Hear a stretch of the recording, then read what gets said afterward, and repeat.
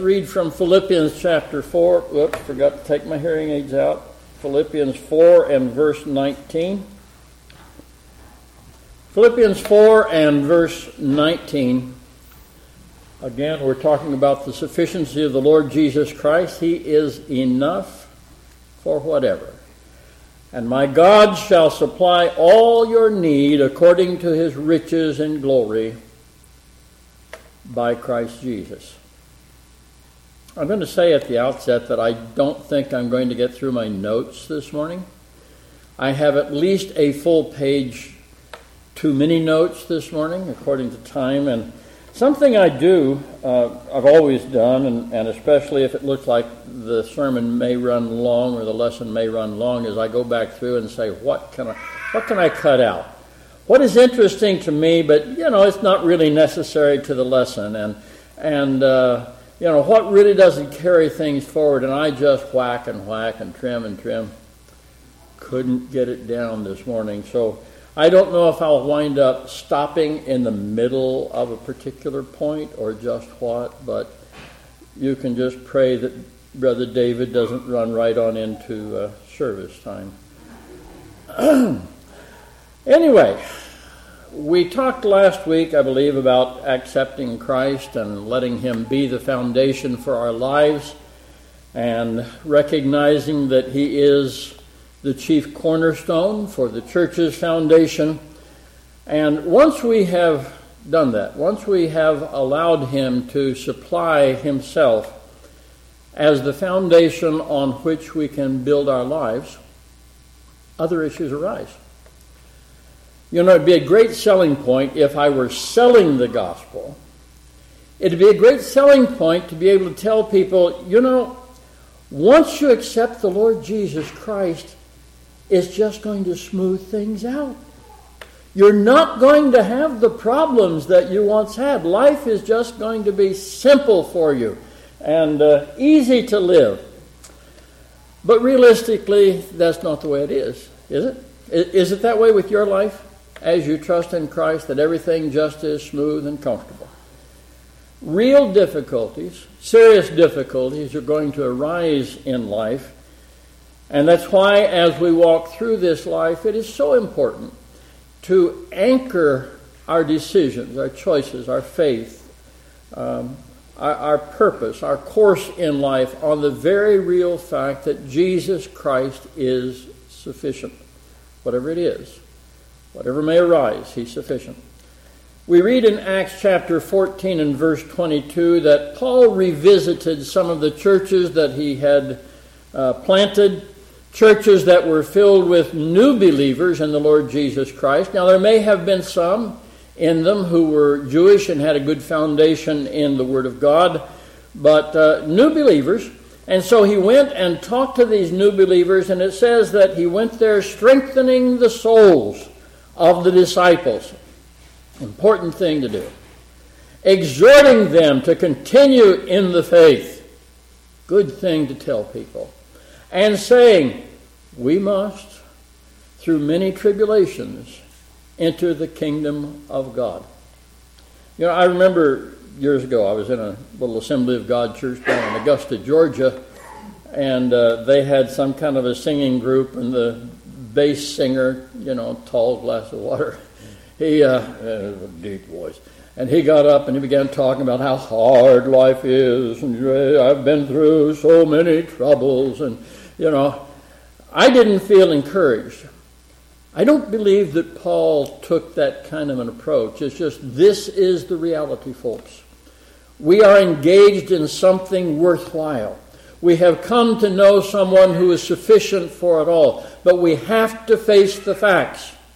If we're going to enter into the fullness of what God has for us, we're going to go through many tribulations. Now, here's a reality. If you don't yield to the Lord, you're going to go through many tribulations. In fact, if you don't yield to the Lord, there in Revelation it talks about those who came out of great tribulation.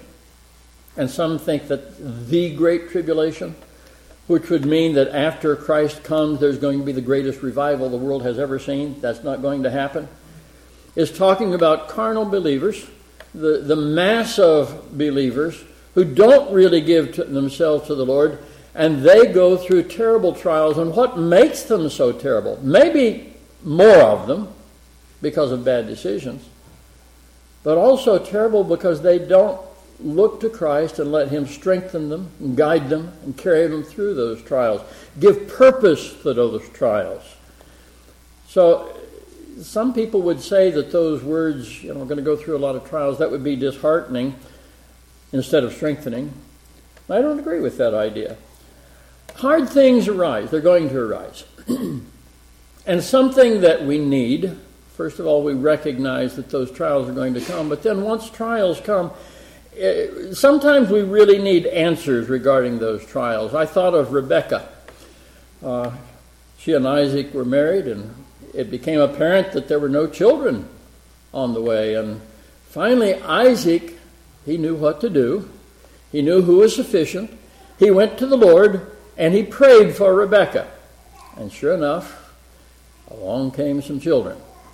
Now, when she was pregnant with those two children, Jacob and Esau, it was a rough pregnancy. There were problems. And she didn't understand why, and they were unusual problems, and she didn't quite understand why she was having such severe difficulties in carrying these children. Didn't know it was two yet, but the Lord spoke to her. She finally asked the Lord about it, and the Lord spoke to her and said, but the children struggled together within her, and she said, if all is well, I'm not going to tell you what the Lord said to her. This is what she said to the Lord. If all is well, if everything is really the way it's supposed to be, why am I like this? So she went to inquire of the Lord. And I'm not going to go into the answer. She needed an answer. God gave her an answer. And if you want to read about that answer, again, it's in Genesis chapter 25. But she knew that the same Lord who was sufficient to allow her to bear children when previously she apparently had not been able to do, was also sufficient for everything else. Sometimes the Lord gives us what we ask for, and when what we ask for, even if it's in His will, perfect will, itself becomes the source of problems. I felt like the Lord called me to be a pastor, and I was a pastor. You think that didn't bring problems into my life? It did.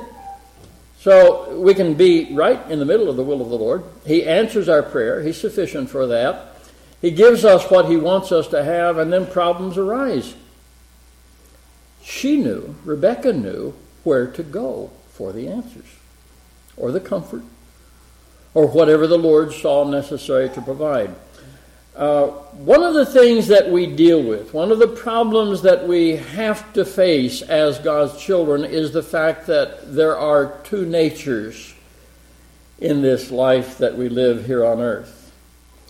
The flesh and the spirit, the old creation, the new creation, the old man, the new man, the life of old Adam, the life of Christ within us.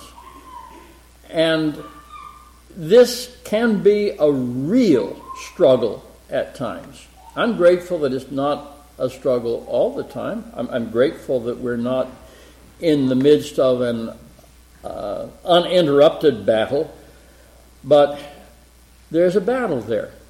And the Apostle Paul, in the early days of his time as a believer, he himself faced some struggles along this line. And at first he didn't know what the answer to this struggle between the two natures might be. We read in Romans chapter 7, verses 21 through, the beginning of verse 25. I find then a law. Now, we see the law of the Spirit of life, of Christ in us, the new life. We see the law of Moses, but here's another law, something that is there. God recognizes, He says, this is the way it is. A law that evil is present with me. I'm a child of God. Maybe he thought, now things are going to be, there's a struggle under that old law of Moses, but I'm glad that's over. Then he discovered another law. Sin is present with me. The one who wills to do good. I want to do what's right, for I delight in the law of God according to the inward man. And this new life in us does delight in doing the will of God, in that which is righteous. But he found there was a struggle. I see another law in my members. I delight in the law of God, the righteousness. But I see another law in my members warring against the law of my mind and bringing me into captivity to the law of sin which is in my members. O wretched man that I am, who will deliver me from this body of death? I thank God through Jesus Christ our Lord. And I'll stop there. So to give away the point, which I'm not giving away because already you know what the point is of this whole lesson. If you didn't know it already, Paul had arrived at a conviction that the Lord Jesus Christ was sufficient to supply the deliverance that he needed. Where will this deliverance come from? Who can deliver me? I thank my God through the Lord Jesus Christ. Today we're going to consider a difficult issue then, a major issue then, that we have to face as Christians, and that difficulty is sin. And with that, the temptation to sin, because there is that in us, because of our fallen nature, that is attracted to sin. It's a part of our nature. You may think you shouldn't be attracted to sin. And there are limits to, I'm not excusing anything, but there is a pull from the world and from unrighteousness. Different people will struggle with different issues, but there is a pull that's going to be there. Sin and a temptation to sin. It's a part of our walk as believers. Back in around 1958, my mother took a job with, she was an old-time switchboard operator. You young people won't get this, but she had the headset and then she had all these plugs, and she was at Children's Medical Center. Who would you like to speak to? And she would take that plug and plug it in someplace else. Well, their primary focus in that place was on kids with emotional problems or psychological problems or developmental problems. In other words, children who were very fragile and vulnerable on a lot of levels. And some Christians don't have good sense and can create problems. Tulsa is a very religious town.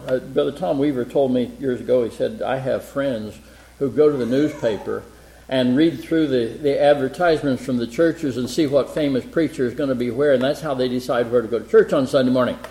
A very religious town, so they told my mom very specifically, you are never to raise the sin question if you have any interaction with these children. Now, what you and I know is that there is no sin question. What there is just a glaringly obvious, humanly insurmountable sin problem. There's no question. It's there. There's no question we're guilty. There's no question we're prone to sin. There's no question we can be tempted and drawn to sin. That's a problem. We as Christians have no alternative but to face the issue of sin head on if we're going to go forward spiritually, if we're going to let the Lord Jesus Christ do what needs to be done. We have no choice but to face it head on and to find God's answers. We know that He's sufficient. We know the supply is there. How do I access it? What decisions do I make? What direction do I take? Well, let's start off just by sort of talking about what is sin. And I could go to some scriptures and what have you, but I'm just going to say sin is simply a matter of disobeying God. Adam and Eve received you've seen these things. You had one job.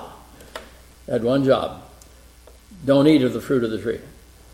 They disobeyed God. A matter of disobeying Him, of choosing things of which He doesn't approve, of choosing to dwell on things, whether you act or not, of which He doesn't approve. Now, What happens, though, with us human beings, we're very good at making excuses.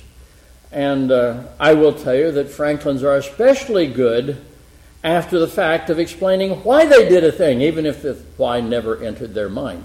So we can excuse our sin. It's something that the human race does. But sin is sin.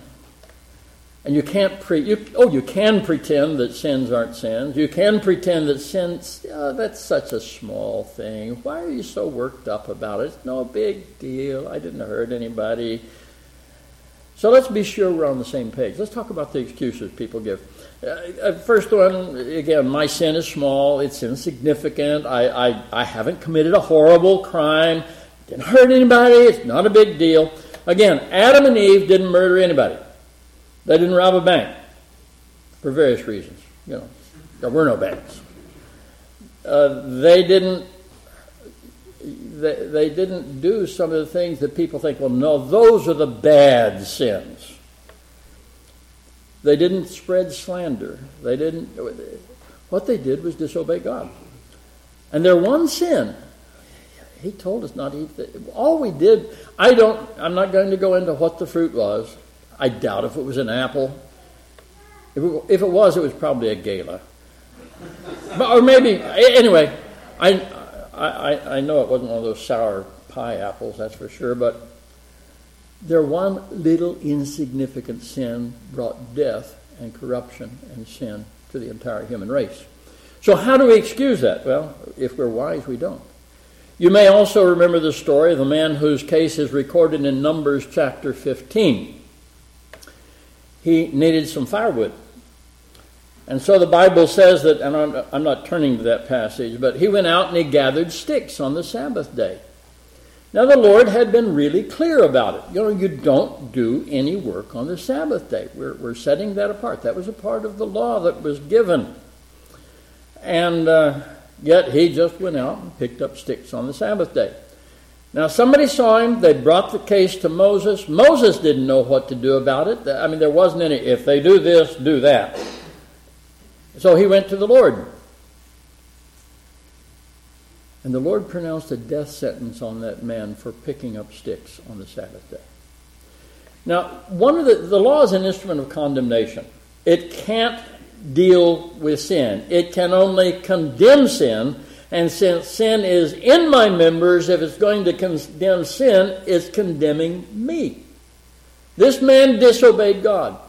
One of the things the law does is let people know with great plainness how God feels about sin. He doesn't love it. He doesn't overlook it.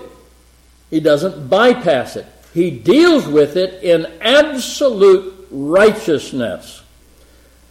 I'm glad that Christ bore my sins. But that was the lesson. You're going to kill me because I picked up sticks? No. You chose willfully to disobey God. You decided that this little need of yours was more important than your fellowship with God. And I'm sending a message.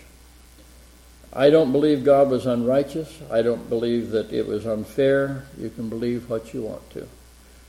But sin is serious, and it doesn't work to say that that it's too small to worry about.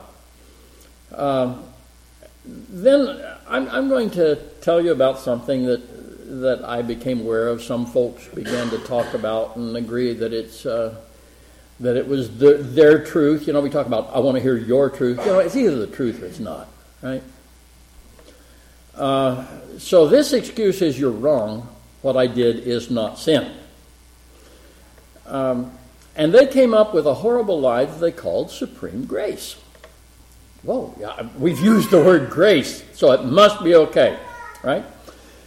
Now, I have opinions about what scriptures they may have used to support that twisted doctrine, but I don't really know what scriptures they chose to use, and so I'm not going to offer my opinions and set out scriptures that might have been twisted for that purpose.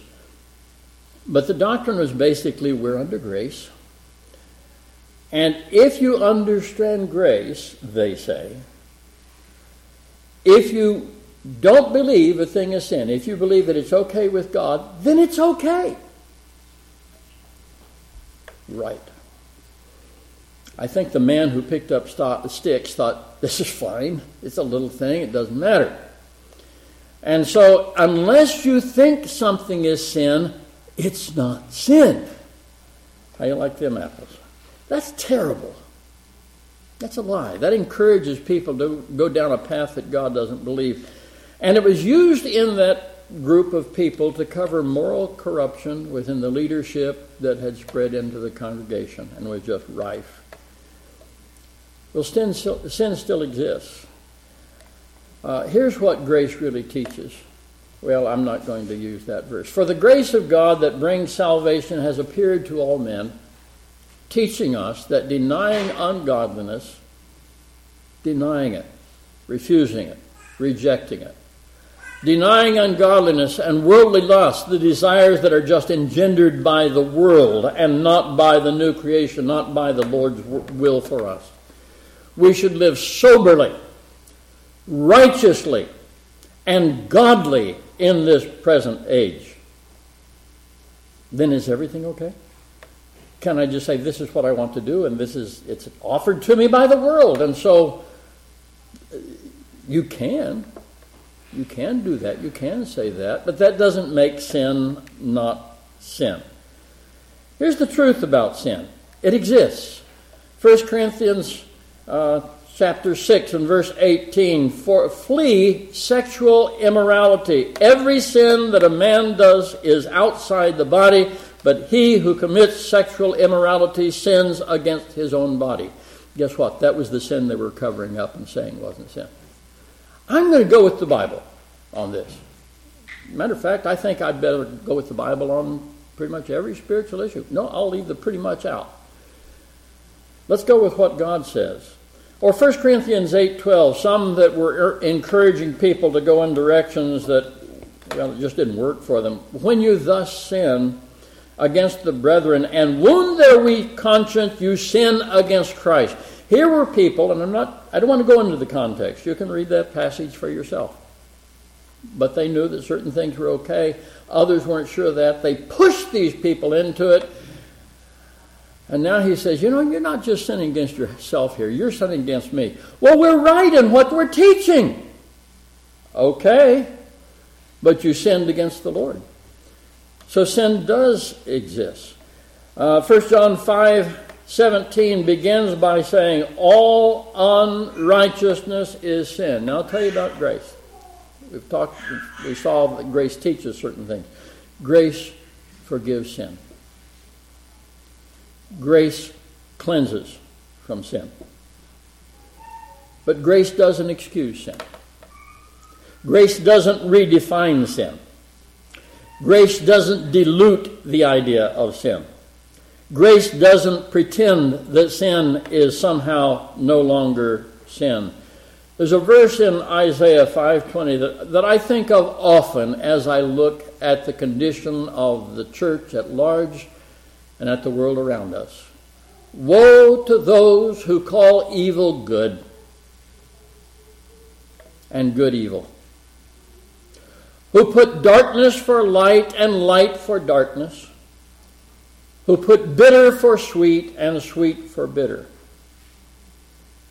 It doesn't work to try to cover up sin with just human words and ideas. Sin is sin. God tells us what sin is. He says, don't do it.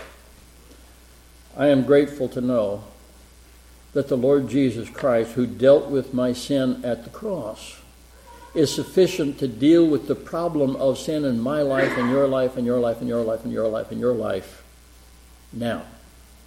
That's important. I could go on, but I think we're pretty much in agreement on those things. So, well, one more thing, just to be clear. We really need to remember that sin is not only a matter of our deeds, but also of our hearts. 1 John chapter 3 and verse 15, whoever hates his brother is a murderer. Now we need to learn to deal with strong feelings against people. because you can push that too far and you can harbor those feelings and you can nurture those feelings and let that resentment go deep until you just despise that person. You hate the ground they walk on. God says you're guilty. I've never killed anybody. God looks at the heart. And sin is really a matter of the heart. People want to focus always on the actions. It starts in the heart. When the heart makes a decision, I'm not going to yield to God in that matter. I'm not going to agree with God in that matter. I'm going to choose something that God doesn't like. That happens before anything occurs out here. God looks on the heart. You hate your brother, you're a murderer. Matthew chapter 5 and verses 27 and 28, you have heard that it was said to those of old, the law of Moses, you shall not commit adultery. Jesus went on, but I say to you that whoever looks at a woman to lust for her, that is with the purpose of wrong desires, whoever looks at a woman intentionally to lust for her has already committed adultery with her in his heart. Now, in those verses, we're not just seeing random thoughts talked about. Somebody told my dad years ago that, Brother Franklin, I've been dealing with thoughts all day long. Maybe you've heard the saying, you can't help it if birds fly over your head, but you don't have to let them nest in your hair. Thoughts are going to come, and we can't, again, us Franklins, and that's right, Joel, us Franklin, our heads are spinning all the time, and you just have to, you've seen these sorting machines where they're dealing with produce or something, and whoop, whoop, whoop, whoop, whoop, whoop, just get rid of you just have to do that. Realize that's not a thought I ever intend to pursue. The Lord Jesus Christ and the Apostle John were talking about accepting those wrong ideas and desires, pondering on them, as if even if we never intend to commit the deed, just recognize the deed, but it's okay for me to think about it. What the Lord told Samuel, I believe, applies here. And we'll see what the Lord told Samuel next week. It's time to stop. May the Lord bless you.